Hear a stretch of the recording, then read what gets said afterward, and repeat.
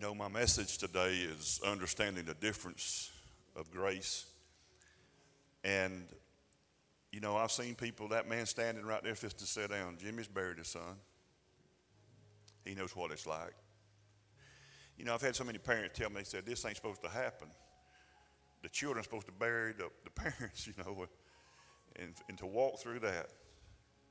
But God brought you through it, didn't he, Jimmy? And so many, even in here and listening to me, we face things and done, but God's there. God's with us, God's for us, and God's not guilty of all the things that religion accuses him. See, when man don't have an answer theologically for something, they just make up stuff. Like, well, God picked a flower from the bouquet table, he needed a flower I've sat in funerals, and the bad thing about me as a preacher, I have to go help preach funerals with other preachers that don't have a clue about God's grace. And they're just repeating things that they've been raised around, and they're not doing it maliciously, but they're doing it ignorantly, like I used to do. But man, if you've ever sat and had to pastor or deal with parents that have lost a 3-year-old or 4-year-old, little 5-year-old little kid, and you get some preacher to stand in front of a little casket and say, God needed them in heaven. Man, if I thought God took my kid like that, give me a kid for 3 years and then took it, I'd drop my Bible in the trash can on the way out. And I'd never call on his name again. Because that's sadistic, that's sick. God don't do that. Somebody says, that, well, when you died, it's just your time to go. That's not in the Bible. You decide your time to go in most instances. Listen, if I jump out there off the curb in front of this church on that 4-lane highway right in front of a semi and it kills me, there'd be some preacher to help preach my funeral said somehow, God, that was in his plan. They'd say the Lord don't make a mistake. No, the Lord don't make a mistake, but I did. I jumped in front of a semi. Does that mean it was my time to go? No. You understand, you're free moral agents. You can choose. You can decide.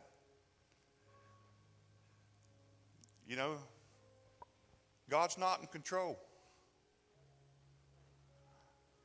He's not. And that's why I wrote that the first chapter in my book. God is not in control. God is in charge. But God's not in control of what happens in this earth. Who is? You and I. Decisions. We make them. It actually says in the New Testament that we understand that the enemy is in control, the prince and the power of the air. He's trying to deceive, steal, and kill. Don't ever get confused on who's doing what. The enemy comes to steal, kill, and destroy. Anything that steals, kills, or destroys, that's not from God. 15, 20 years ago, I preached a message called God Good, Devil Bad. Preached it a few times, preached it here. That little simple theology will straighten out a whole lot of wrong thoughts. I used to blame God for a lot of stuff that I didn't like happening in my life. Or I would say, why did you let this happen? Why did you allow this? Listen, if you ask a wrong question, you're going to get a wrong answer, not from God, because he won't answer wrong questions. I know probably some of you get sick of hearing it. I don't know of a better example, but if I walk up to a husband and say, have you stopped beating your wife yet? I want to ask you a question. Have you stopped beating your wife yet? Then if he says yes, that means he used to beat her, right? Or if he says no, let's call the police and get him locked up because he's still beating on her. But the man is not the problem, right? The question was the problem. And when you say, God, why did you allow this? You're charging, convicting, judging God with your accusational question. And we're so finite, and God's plan for you is to prosper you and not to harm you, to give you hope in a future. That's what the Bible says. That's God's plan for you. God's plan for you is to live long ages, to be an old man and woman of God, and to see your generations come behind you. That's what the Bible says. But that's not what people say at funerals. So you just have to, that's one of the hardest things I ever have to be involved in, is when people don't understand the grace difference. It was like this, and I was looking at it yesterday. Y'all remember, anybody old enough to remember those, they called them magic 3D pictures or images, and it looks like just a bunch of varied colors, And then I remember when the 80s, when them things first came out, there'd people be in Walmart, stuff like that, where they had them displayed, people be standing there staring at them. Because if you stare at them properly and look at them long enough, you'll get a 3D image. All of a sudden, you're looking at a bunch of colors, and then there's a shark. 3D shark will appear, or a pirate ship, I remember in one. And so yesterday, I even looked on my phone to see if it would work in something that small, because the bigger the better on that deal, how it works. And so I was staring at this image, and looking at it and focusing and trying to remember how to make the 3D image come forth. And all of a sudden, this picture that looks like just random colors, it said, I heart love you. That's what the message was in the picture. But it took me a while to get it, to see it. I remember yesterday I called even my grandson over there. I called Aiden over there and tried to get him to see it. And he said, well, I can't see it, Poppy. And I said, we'll stare at it, And he was getting frustrated. He said, I still can't see it. I said, don't look at the picture, look through the picture. And I'm not making that stuff up. Don't Google it while I'm preaching, okay? But if you can Google how to see an image like that, and it'll tell you till you get close as you can to the image, and you try to look through it, not to it, not at it, look through it. And then when your eyes will begin to adjust, and you'll see the image begin to change. And when it does that, just pull your head back just a little bit, and boom, there it is. Y'all all going to be doing this afternoon, I can tell. On your iPhones, you'll make yourself dizzy trying to see these images. But you can do it. It's cool. Why are you talking about that? That's kind of the way it was with me in the grace message. Even though I was looking at the Bible, looking at it, like I was telling my grandson yesterday, he was trying to see it. I said, you're trying too hard. You're trying too hard. Just relax your eyes. And that's kind of the way it is with the grace of God. We're looking at the Bible instead of through the Bible to the one the Bible's pointing to. We don't study the Bible to know the Bible. We study the Bible to know the author of the Bible, which is Jesus, the Word. The Word points us to the Word. Are you with me? The living Word of God. The Word is Jesus. He is the Word. In the beginning was the Word, and the Word was made flesh and tabernacle, dwelt among us. And that's Jesus. And so, it's like somebody, asked me, well, what's the difference in, like the grace message? They say you're a grace preacher or you're a GracePoint church. I mean, what's the difference in your church and my church? I don't know. I've never been in your church. But there's a difference in most of what most of us grew up hearing. And most of my preaching is just to help us to see God in the way the Bible describes him, not the way religion has painted him. And it's like, how well did I understand grace before I understood grace? Grace, and you've heard me say this many times, hundreds of times probably, grace is not a teaching, it's not a doctrine, it's not a movement, it's not a subject that we study every now and then. Grace is a person, and his name is Jesus. And to understand the grace of God, it's essential that we understand the difference between the old covenant law and the new covenant of grace. And John 1:17 tells us that for the law was given through Moses, but grace and truth came through Jesus Christ. Now the law was given through a servant. In the Bible, even God called Moses his servant. But God don't want a servant relationship with you today. He wants a son or daughter relationship with you today. No longer do I call you servants, Jesus said, but I call you friends. God wants a father-son relationship, father-daughter relationship with you. But the law was given through a servant, but grace and truth came, it says, through the Son of God. And so the Bible is made up roughly, and I won't say it like that for a reason, but listen to me, the Bible is made up roughly of two big documents, the Old Testament and the New Testament. Now, you've heard me say this before, and this is a revelation to a lot of people, because if you don't understand this, when you read the Bible, you're going to get thoroughly confused. You'll hear preachers make this statement, well, stay close to the words in red, Brother Dell. If you'll just do everything that's in red that Jesus said, you'll be all right. No, you won't, because you won't have any hands, because the Bible says if your right hand offends you, cut it off. That's what Jesus said in red. Now, which ones in red you going to do? You going to do just the ones you pick out that you like, or you going to do all of them? See, what we don't understand is the New Testament does not begin, the New Covenant did not begin and does not begin in Matthew chapter 1, verse 1. Right? So when did the New Covenant begin? at the resurrection of Jesus Christ. That's when the new covenant goes into force, goes into action. So it doesn't begin Matthew, Mark, Luke, and John. And Jesus, when he started in Matthew 5 preaching the Sermon on the Mount, he said some wild stuff to those people. You know what he said? The last verse, he said in Matthew 5, be ye perfect. Did Jesus say that or not? He said, be ye perfect. And then he defined perfection. As perfect as my Father is. Now, do you know that's a requirement for heaven? You must be perfect. God don't grade on a curve, and a 70 ain't passing. Good morning. We're glad you're here. Do you understand that an 80 is not passing with God? Do you understand that a 99.9 is not passing with God? God requires one thing, and that's perfection. You hear that? Well, you come to our church, we're a church of not a perfect people. No, you're not perfect in how you behave and conduct and display, but you are perfect if you've been born again in your spirit. That's where you were born again. You weren't born again physically, you were born again in your spirit. And your spirit was made perfect and complete and holy and righteous by birth, and it was a gift, and it's not anything you achieved, but it's something you received by faith. See, that's the big difference. And so the Bible says in Hebrews clearly, said he has perfected forever them that are in Christ Jesus. He has perfected us forever. He has done that. Because it said it was not possible that the blood of bulls and goats could make the offerer therefore perfect. In other words, God's desire has always been that we be perfect.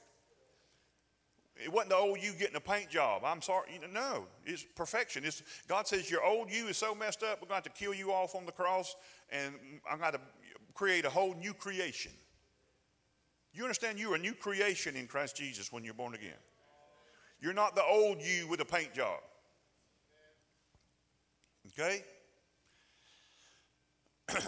So, how are you going to achieve that? You don't achieve it, you receive it. And to be made perfect, you have to have a perfect sacrifice. And Jesus was the perfect Lamb of God. And his perfection was attributed and gifted to you and I, and that's called grace. Amen? You are in Christ. If any man be in Christ, he's a new creation. Do you think God would take something imperfect and stick it in his perfect Son? No. You think God would take something filthy and rotten and vile and contemptible and stick it in his holy, righteous, pure Son? No. You're in Christ, so he could treat you like Christ. And so the old covenant, just like the new covenant, doesn't begin in Matthew 1. And this is saying, I got to get off of this, but when Jesus was saying all those things, be perfect, all these things that he told them, these rules and regulations, and for 3 chapters, basically, Matthew 5, 6, and 7, the Sermon on the Mount. That was his inaugural sermon. Jesus was the best law preacher there ever has been. He handled people with grace, but he preached the law to those who were under the law because they had watered down the law. They had watered it down to make it palatable to them. And Jesus said this, listen to me, y'all. Jesus said, now you have heard it said, that thou shalt not commit adultery. In other words, they said if they hadn't actually committed adultery, then they were not an adulterer. Jesus said, well, I say to you, this is what law says. If you've ever looked at a woman and lusted, you're an adulterer. You know what that did? That made every person there an adulterer. Every person just became an adulterer.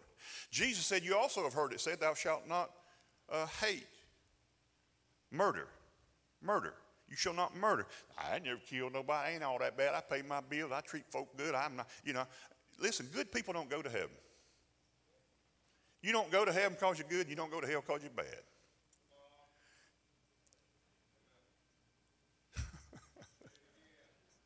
They didn't get it, did they?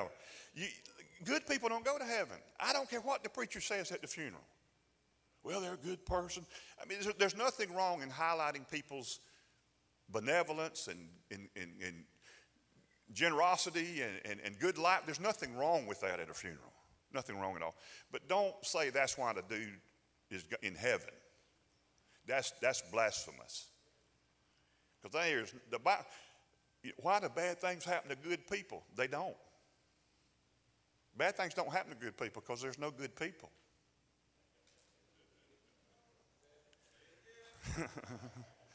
I got a lot better notes up here if I just stick with them, but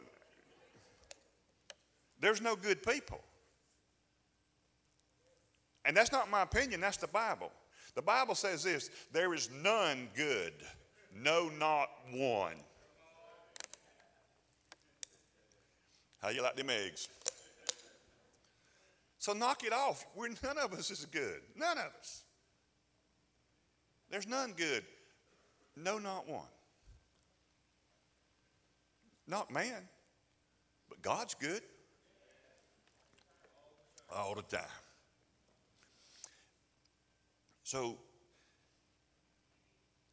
just like the New Testament, Jesus was preaching the law and he was elevating the law back to the real standard of the law. And you know what the law's meant to do? The law's meant to kill you. The letter killeth.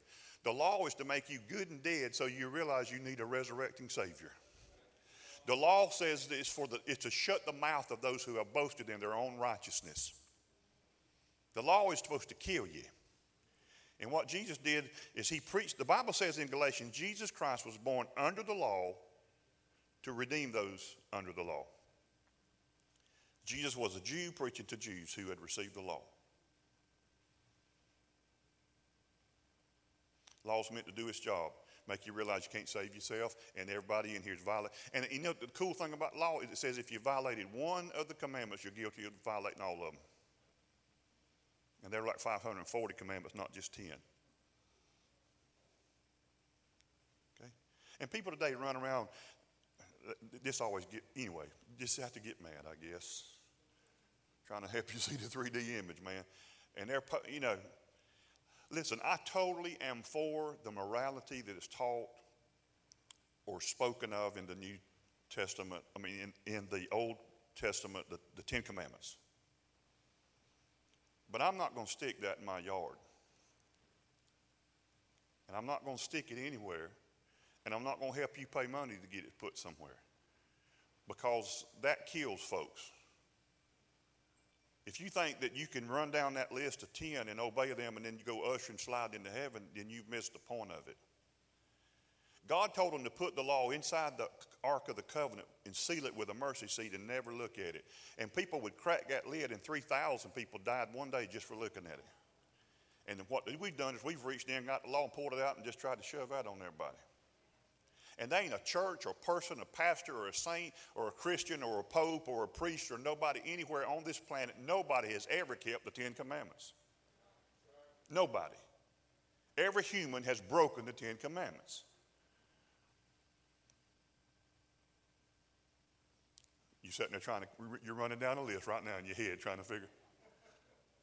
If you've ever mowed your yards on Saturday or Friday night to Saturday night, you have broken the Ten Commandments. The only one of the 10 that God says, remember this one and don't break it, which is to keep the Sabbath holy. And the Sabbath ain't got nothing to do with Sunday. The Sabbath begins at sundown on Friday night and ends on sundown on Saturday night. So if you've ever picked a flower, mowed a yard, throwed out some straw, went to the store, bought a product, done anything like that, you have violated the Sabbath. One time in the Old Testament when they were under the law, they came and reported that on the Sabbath a man was gathering sticks to build a fire. And they come and told Moses. They said, Moses, what shall we do with this man? He said, kill him, execute him. That's in your Bible. That's law living. Anybody want to sign up for that? I didn't think so. I'm for grace. There's nothing wrong with the law. The law is holy. The law is perfect. The law is righteous. The law is given by God. Paul even said the law is beneficial if one uses the law properly. How do you use it properly? To let you and I know that you ain't kept none of these regulations. This is God's standard. You have violated. You cannot save yourself. You are guilty of all. You need someone to save you. His name is Jesus. And he's done it all for you. All you got to do is believe in it. That's called grace. Amen? Now listen. The law, just like the New Testament, does not begin. So in other words, when you're reading the words of Jesus, And then you read the words of the Apostle Paul. Let me clear this up now. In your New Testament, if you consider the New Testament start in Matthew 1:1, which most Christians do, you're going to get real confused. Listen, because the Apostle Paul and Jesus preach contradictory messages. They don't agree. This is what Jesus said in red. If you do not forgive your brother his trespasses, neither will your heavenly Father forgive you of your trespasses. Is that, anybody besides me know that's in red and it's in your Bible? All right, now who said that? Jesus said it. Did he lie? Was it true? Was it true when he said it? Now, you understand that God didn't say, Holy Spirit, let's put these words in red. That was a man thought of a way to market the Bible. And let's put all of Jesus' words in red, which in some instances they didn't get them all in red. And just because it's in red don't mean it's more powerful than the words in black. Because the Bible is written by the power of the Holy Spirit. Are you with me? But Jesus said, if you don't forgive your brother their trespasses, neither will the Heavenly Father forgive you. So you'll get preachers and people that are ignorant and go up to somebody and say, well, you got aught in your heart against somebody. If you don't give them a heart and you die and you're going straight to hell. Now, I'm not for unforgiveness. But the Apostle Paul said, yeah, forgive people, even as for Christ's sake he's forgiven you. So Paul says that you are already forgiven, therefore extend that forgiveness to your brother. Paul never said anything like what Jesus said. Are they contradictory? Yeah, because there's a big line that happens called the cross. Death, burial, and resurrection that changed everything. Jesus, remember, is preaching law. That was under the law. But once resurrection comes, you're already forgiven. I'm going to get to that in a second. The way y'all shout now, y'all going to really shout when I get to that part.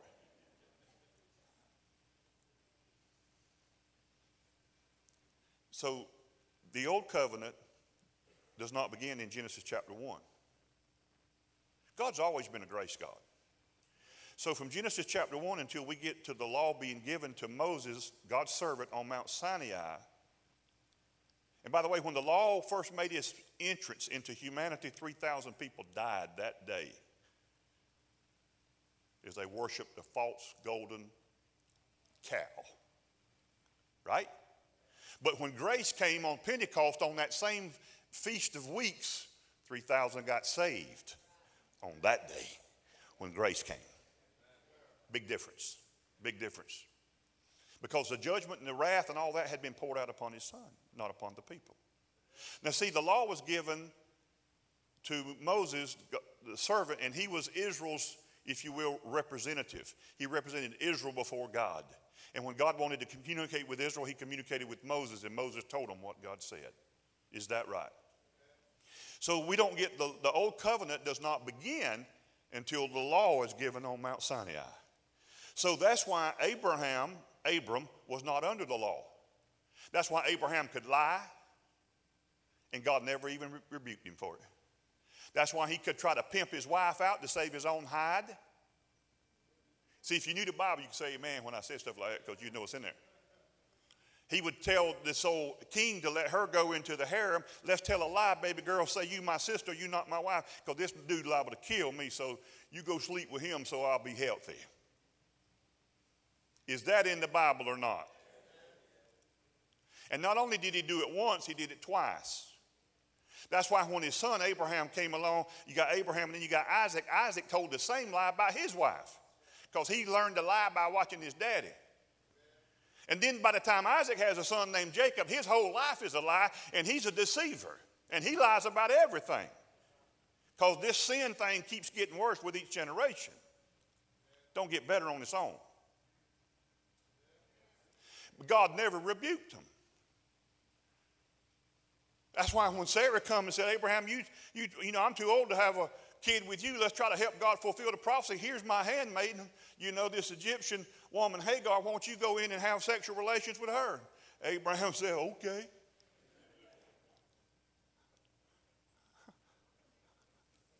I got to be careful right there. That sounds just like, some of these women think that sounds just like a man right there. Okay, baby, I'll do it in the name of Jesus.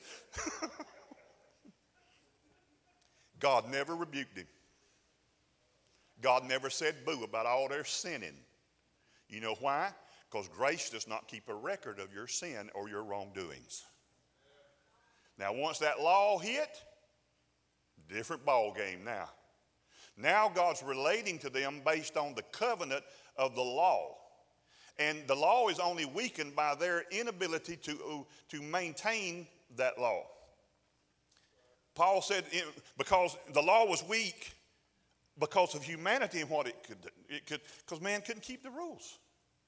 And God's wrath was poured out because they're the ones that entered into the covenant and said, we'll keep this law. Israel was under grace, but they wanted a law.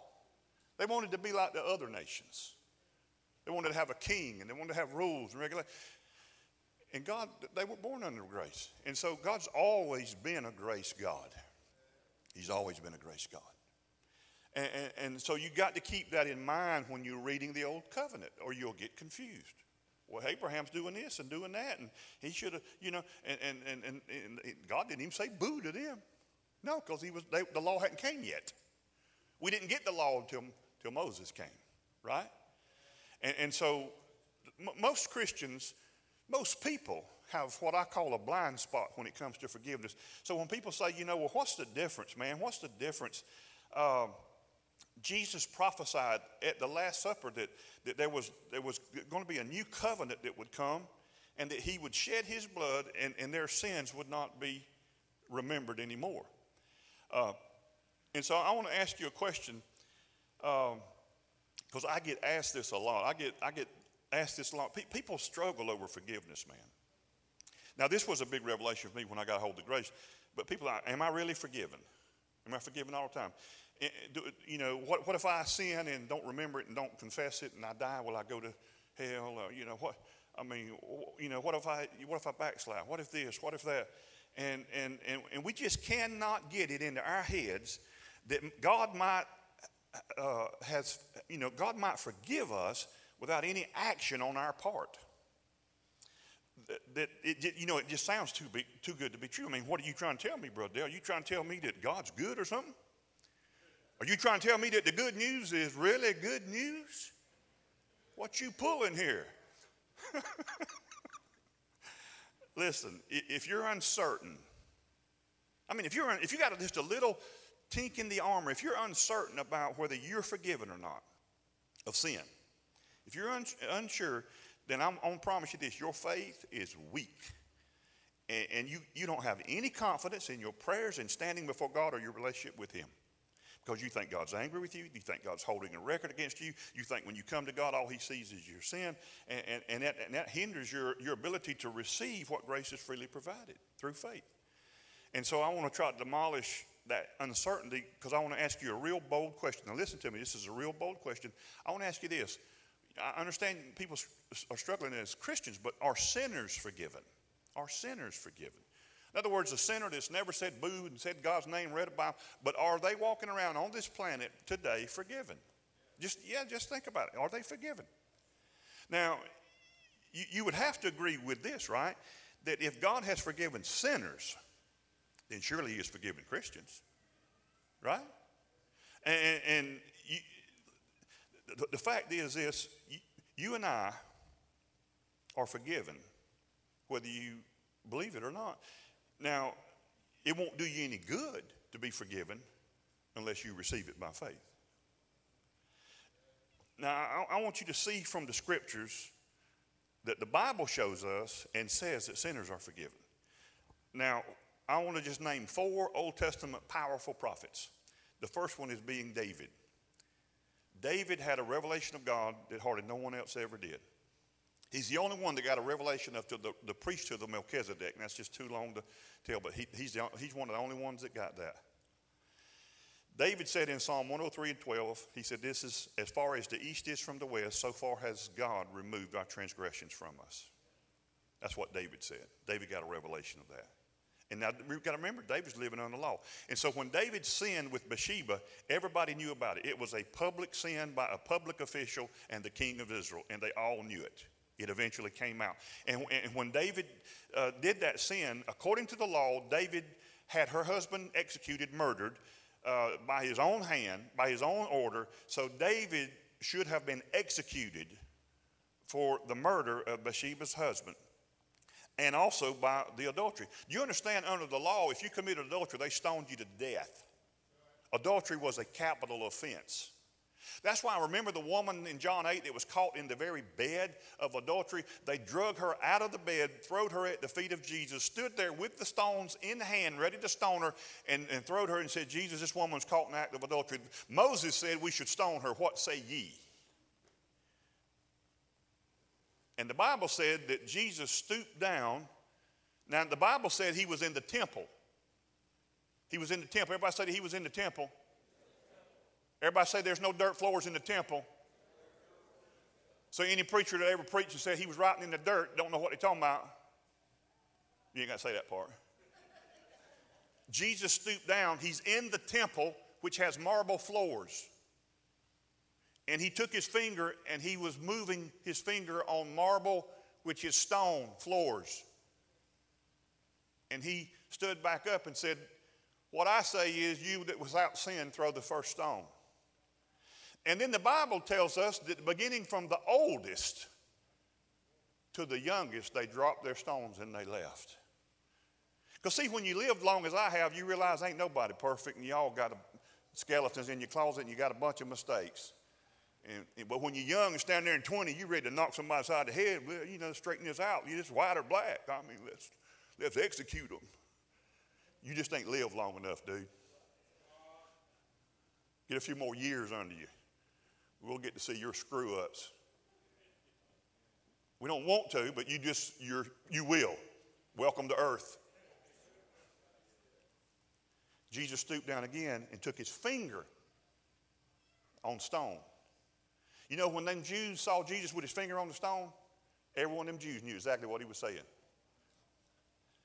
Who was the last time that the Bible said took his finger and wrote on the stone? God said, it ain't about just that one adultery. He said, every one of y'all, finger on the stone. They dropped them rocks and they rolled, baby. They got out there. Jesus said, woman, where are your accusers? She said, I have none, Lord. Jesus said, neither do I condemn you. He did say, go and sin no more. But only after he gave her the free gift of no condemnation. What the church says, go and sin no more and we won't condemn you. But Jesus says, we don't condemn you. Now live out of that grace and have power over that sin. And don't go and live like that girl no more. God's got better for you. God's got greater for you than that. Woo! Man, I'm feeling this. See, that's what we need is the grace and that gift. That's the power over sin. Grace is a license to sin. What a stupid, ignorant statement. That would be like saying, God said, I'm sending you the medicine for your cure, but it's going to kill you. Grace is the antidote to sin. It's the remedy. It's the answer. God didn't send something that didn't work, wouldn't work, can't work. And so David knew he should be executed, but in Psalm 51, David said, I know my transgressions and my sin are always before me. Psalm 51:3. But David cried out and he said, Lord, have mercy upon me and blot out my transgressions. David knew you can't get that done under the law. But David had a revelation of a God of grace. And he began to try to reach into the future to pull that grace into his present. Amen. The prophet Isaiah said the same thing in Isaiah 43:25. He says, even I am he who blots out your transgressions for my own sake and remembers your sin no more. That's what Isaiah said. Isaiah chapters 42, 43, 44, and 45. Those 4 chapters is nothing but a prophetic advertisement for the new covenant that's on the way. Whew, it's so good. And in Isaiah 42, the prophet Isaiah starts prophesying about there's a new thing coming. There's a new thing coming. It's going to be greater than anything. If you was to even hear about it, your ears would tingle and you wouldn't believe it. Good news. There's a new thing coming. And he began to talk about it. And then he said, I'm going to blot out your transgression and I'm going to remember your sins no more. What an amazing new thing God brought us. The old covenant sins were recorded and they were remembered and they were judged. But under the new covenant, they would be blotted out and held against you no more. Amen. Isaiah wasn't the only one. Now you got David, Isaiah. Jeremiah prophesied about it too in Jeremiah 31, verses 33 and 34. This is what Jeremiah said God says. I will forgive their wickedness and I will remember their sins no more. You ever had preachers tell you that God's angry? He's angry about the sin of homosexuality. He's angry about the sin of lesbianism. He's angry about the sin of this. He's angry about the sin. And that's why he's judging people, and he sent Katrina to wipe out New Orleans because they got strip clubs. You ever heard any of that kind of stuff? All lies. All lies. All of a sudden, all of a sudden now God getting angry.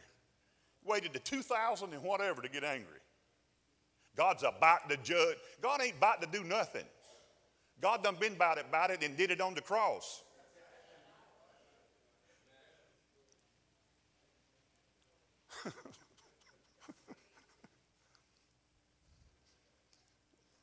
God's about to judge America first.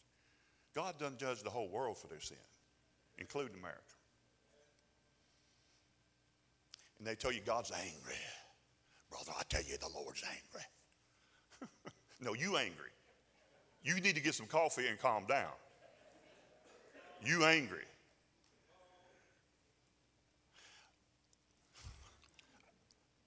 Isaiah 54 chapter says there's a new covenant coming, prophet prophesied. And he said, hey, listen, he said it's such a big deal, it's like the waters of Noah to me.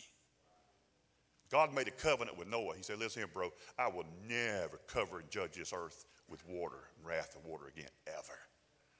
Never. He said, now this coming, it's just like that. Put it up there, that level.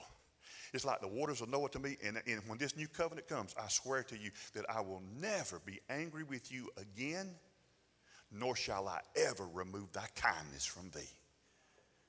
So anybody that tries to make you believe that now God's angry is a liar. Does God like people sinning? No. Does it grieve God's heart? Yes. Does it grieve and hurt and wound him? Yes. But God is not judging them or keeping a record of their sins. So that way you have to toss out, well, the Holy Spirit convicted me of my sin. The Holy Spirit didn't convict you. That's your own conscience convicting you. How's the Holy Spirit going to convict you of something you don't even remember? The Holy Spirit is God. God said, I'll remember your sins no more. It ain't like the Holy Spirit said, I know, God, you ain't going to remember, but I'll remind you. That's schizo, man. You got to stop all this religious stuff. Stop believing all these lies. Jesus didn't die just for confessed and repented sins. Jesus died for the sins of the world, is what the Bible said. John 1:29, the last prophet, John the Baptist, pointed at Jesus and said, behold the Lamb of God that taketh away the sin of the what? The world. Okay, so if Jesus took away the sin of the world, did that include sinners' sins? So that means sinners are forgiven then, right? So that means you struggling as a Christian, you're forgiven also. You're welcome. Whose sin did Jesus take away? The sin of the world. So all this, it says 2 Corinthians 5:18, all of this is from God, who has reconciled us to himself through Christ and gave us the ministry of reconciliation. That God was reconciling the world to himself in Christ, not counting men's sins against them. God don't count them against you. Now let me tell you something. I always have to do this right here because this is my little addendum because people make wrong assumptions. See, that's why if you read the Bible, New Testament, Paul was always having to defend his message of grace. And when a preacher today in 2020 preaches like Paul preached in the gospel and doctrine that Paul preached, I'll have to do the same thing he did. I'll have to defend my position. But I've told you this before, but if you go down to the bank, all of a sudden you're short of money, and you go down there and take a Glock 40 and stick it across the counter and say, give me that bag of money back there, and you hold up the bank, you most likely going to get caught by the popo. And they're going to cuff you and throw you in the back of the car, and you're going to get booked and charged. But let me tell you something. And you can go to jail and say, I got saved because I robbed the bank and the Lord spoke to me. And you can make religion out of all that. But God's not judging you. The reason you got locked up, dude, is because there's consequences to doing wrong things. God ain't punishing you. Well, the Lord's trying to teach me. No, I ain't trying to teach you nothing. God gave you the Holy Spirit as your teacher, to lead and guide you in the truth that'll make you free. But you're suffering, though. So when you and I today do sin, which brings death, there's consequences, and it's not pleasant, right? Okay? Moving right along. I got to end with this. Let me say this right here. Forgiveness, so listen to me. This is an amazing thing, and this is a big revelation to me because I didn't know it. I thought that they weren't nobody forgiven until they went to God and asked him. God said, I removed the sin of the world when Jesus shed his blood. Without the shedding of blood, there is no forgiveness of sin. Last time Jesus shed his blood was 2,000 years ago on the cross. And what is it that causes God to forgive? Shedding of blood.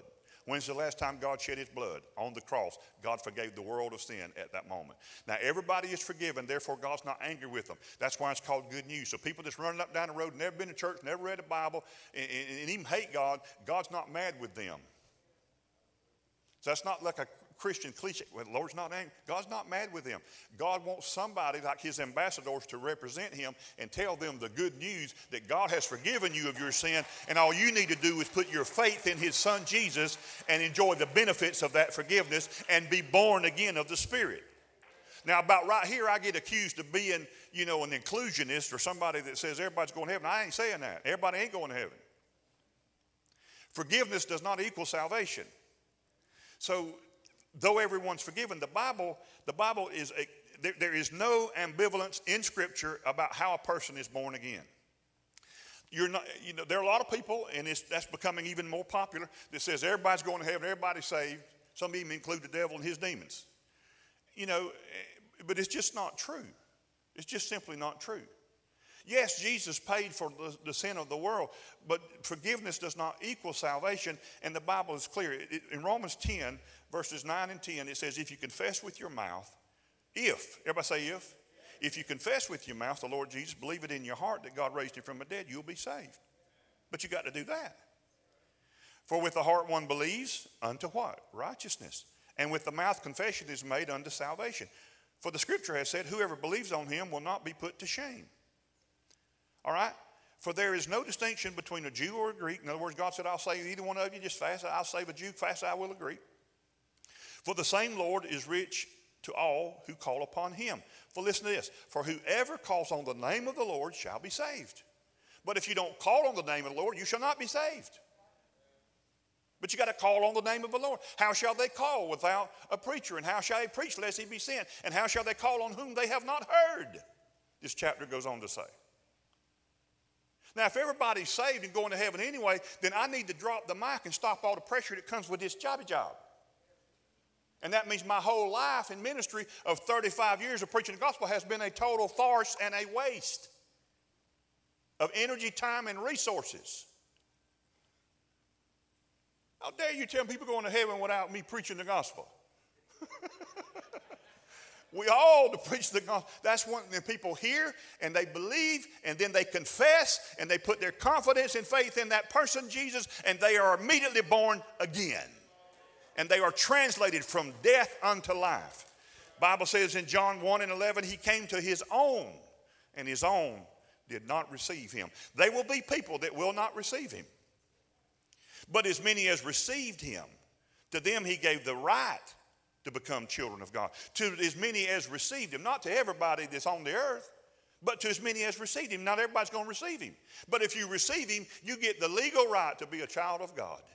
God will call you son, daughter. Enter into the joys of the Lord forever. He will save you eternally, and he will give you eternal life. Eternal life does not have an ending, right? Thanks, Jennifer. Anybody outside Jennifer know that? See, y'all don't think I see everything from the back to the front, and when I'm preaching everything, Holy Ghost got me, I'm lit up. You know what I'm saying? I said eternal life does not have an ending. Everlasting life does not have an ending. For God so loved the world that he gave his only begotten Son, that whosoever should believe upon him should not perish, but have life everlasting. Jesus didn't come so you could be forgiven. He came to give you life, because dead men don't need forgiveness. Dead men need life. Adam and Eve died in the garden that day. They didn't need forgiveness. They needed life. God didn't come in and say, I forgive you. God said, life is what you need. Because now, God didn't say, if you eat of the tree of the good and evil, I'll kill you. That's how a lot of Christians read that. And the day you eat of it, I'll just kill you. I'll go gangsta on you. God said, the day you choose this instead of me, knowledge, good and evil, good people go, bad people don't. You choose that, you've been deceived and believed the lie. And that day you die. You die when you believe that lie. I won't kill you. I'm here to save you. Adam and Eve sinned. God too holy to even look at sin. That's not in the Bible. It's in churches, in religion. God so holy can't even look at sin. That's a lie. That's like a cattleman saying, oh, I got cows, but I can't even look at poop. It comes with the cows. God knows humanity and their weakness. God looks at sin when he looks at you and me. God's not scared of sin. God's conquered sin. Throw it in death, hell, and the grave with it.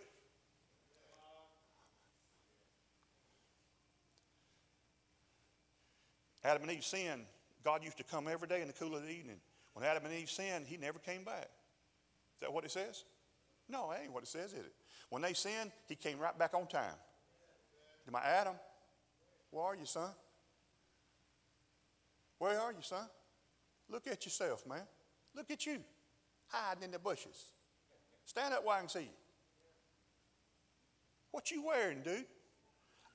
Me and Eve, we sewed some fig leaves together. We're trying to make ourselves presentable to you. You know, we're trying to use religion. We're trying to work out our own thing here, and we got some fig leaves. So you like us now? You know that stuff's going to dry out and blow away, right? You understand your nakedness is going to be seen, because that don't fix nothing, bro. That's what religion does. That's how stupid religion is. Do this, say this, walk like this. You can save yourself. It's all lies. God said, man, let me take care of y'all. And an animal shed blood, and he clothed them. He said, a day comes that there'll be a lamb that'll shed his blood, and I'll clothe you with that lamb's righteousness. When your hair is standing on the end right there, that's the Holy Ghost saying that's the truth, what I just said. That's how much God loves you. That's what grace means. That's what Jesus paid for. And he did that on the cross. And he gifted it to you and I, if you but believe in him and put your faith in him. And stop trying to save yourself. You don't have to impress God. I got somebody who impresses God on my behalf, and his name's Jesus. And God's already impressed with Jesus, so he put me in Jesus. And you walk under the grace of God, for the grace of God teaches us to say no to ungodliness, worldly things. And it gives us the power to actually overcome what we've been trying to overcome with the law that never could. The law could point you to the promised land, Moses, but it could not lead you into it.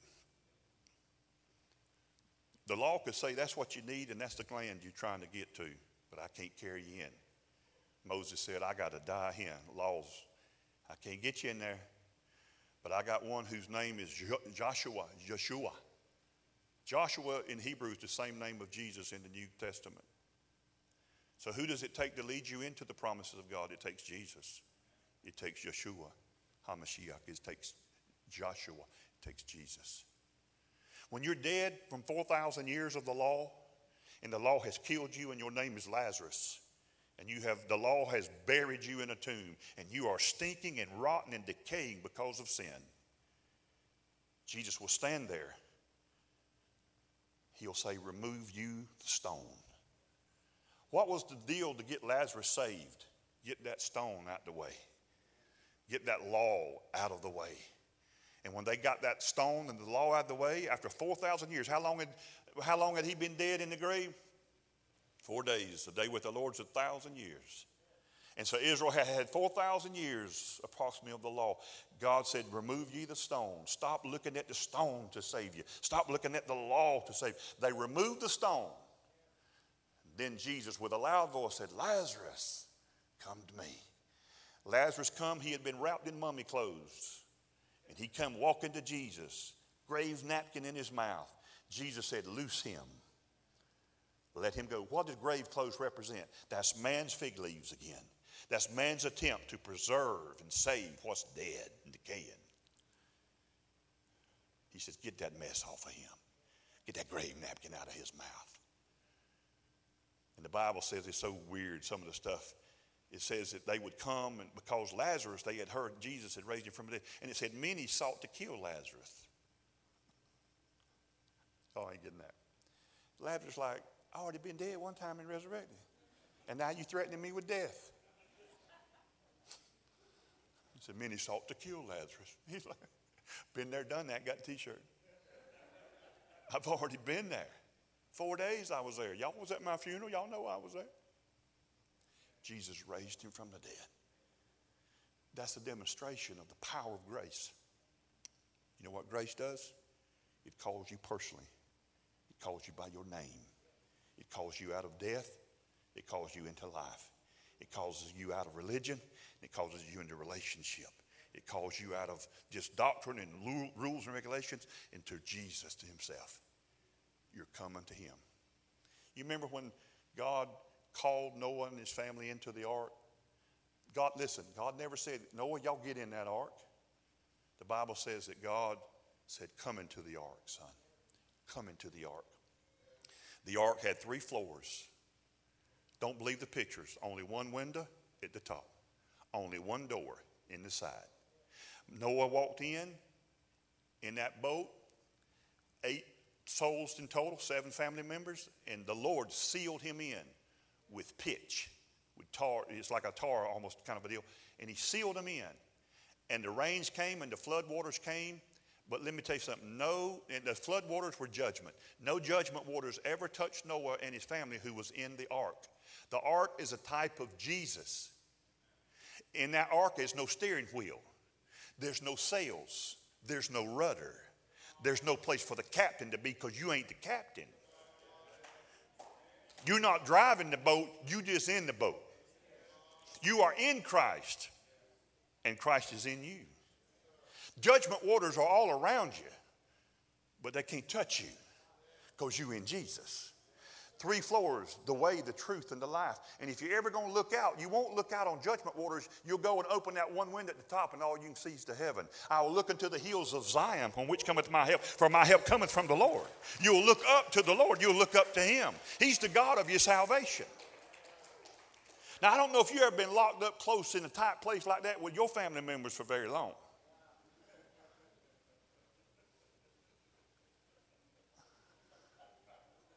This ain't no fairy tale. He was on that boat for over a year. It rained 40 days and 40 nights, but he was on that boat for over a year. Read your Bible. You don't think they got mad one another in there? Somebody got the dip stuff, there's a lot going on in there. You don't think Noah cussed a few times? First thing he did when he got out of that boat, he got drunk. Now, see, y'all don't like the Bible around here. I know you don't like the Bible. So you don't like that.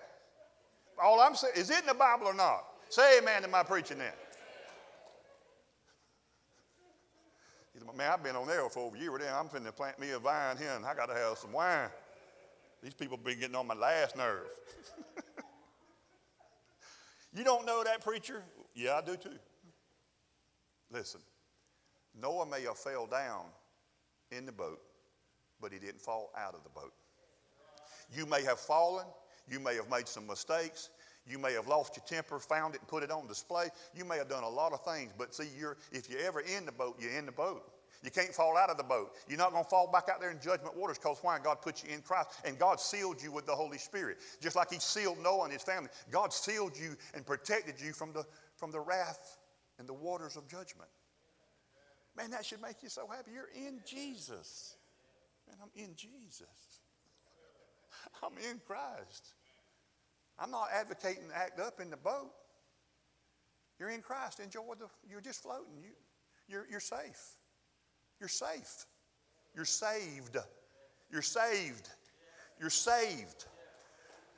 Last statement, I'm out of here. Eternal life has no ending, right? Everlasting life has no ending. Listen, it has no beginning either. It has no beginning. So whose life do you have if you're born again? Whose life did God gift you with when you were born again? Who's the only one's life who has no beginning and no ending? Oh, come on, help me, people. It's God, Jesus. Jesus is the everlasting, the Alpha, the Omega. He's the everlasting. He has no beginning and no ending.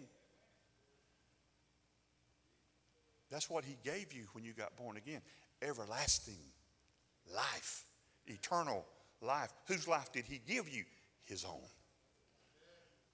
I give you my life. You have the life of God. The Ruach of God is in you. The same Spirit that raised Christ from the dead dwelleth in you. The life of God. That's why you will never die. Your body may fail off and get a new glorified body, but you will never die. He that believeth in me, Jesus said, as the scripture has said, has everlasting life and shall never die. Never die. Can't kill us. Can't stop us. If you bear us, we come out. Resurrection life, eternal life, everlasting life is in you. That's the difference grace makes. That's the difference grace makes. I didn't know I was forgiven. I thought I had to do something to get God to forgive me. I had to do stuff to make God like me today. Maybe I'll have a good day. Maybe I'll be a good boy today and God will answer my prayers. None of that no more. And now I want to live out of that revelation of his righteousness and his goodness and his gifts. And so now I live better now on accident than I ever did on purpose. You understand what I'm saying? When I was trying to, be the good, I want to display the goodness of God, the kindness of God, the kingdom of God, the heart of God, the compassion of God, the love of God that he has for people. I want to display that. I want to be a good reflection of that. I'm not always that. I'm amazed at my ability to still screw up. But I'm amazed at his ability to treat me the same every day, no matter. So when I'm walking around, I feel like the Apostle Paul, God's grace is flooding to me. And when I feel like the biggest heathen in the world, God's grace is still flowing at the same rate to me. God's love is still there. That's what changes us. Amen. Stand with me. Do you love the Lord? Give him praise, would you? Amen.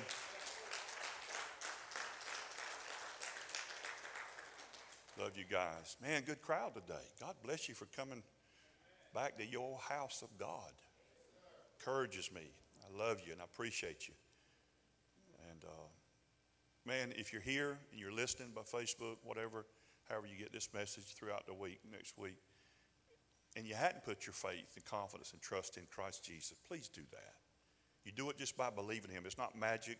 Kumbaya, say a prayer, abracadabra. It's just trusting that Jesus is the one that's paid the price for your salvation. He's already forgiven you, so you don't have that hurdle to jump over. Nowhere in the Bible did any sinner ever ask the Lord to forgive them to get saved in the New Testament. The jailer said, what must I do to be saved?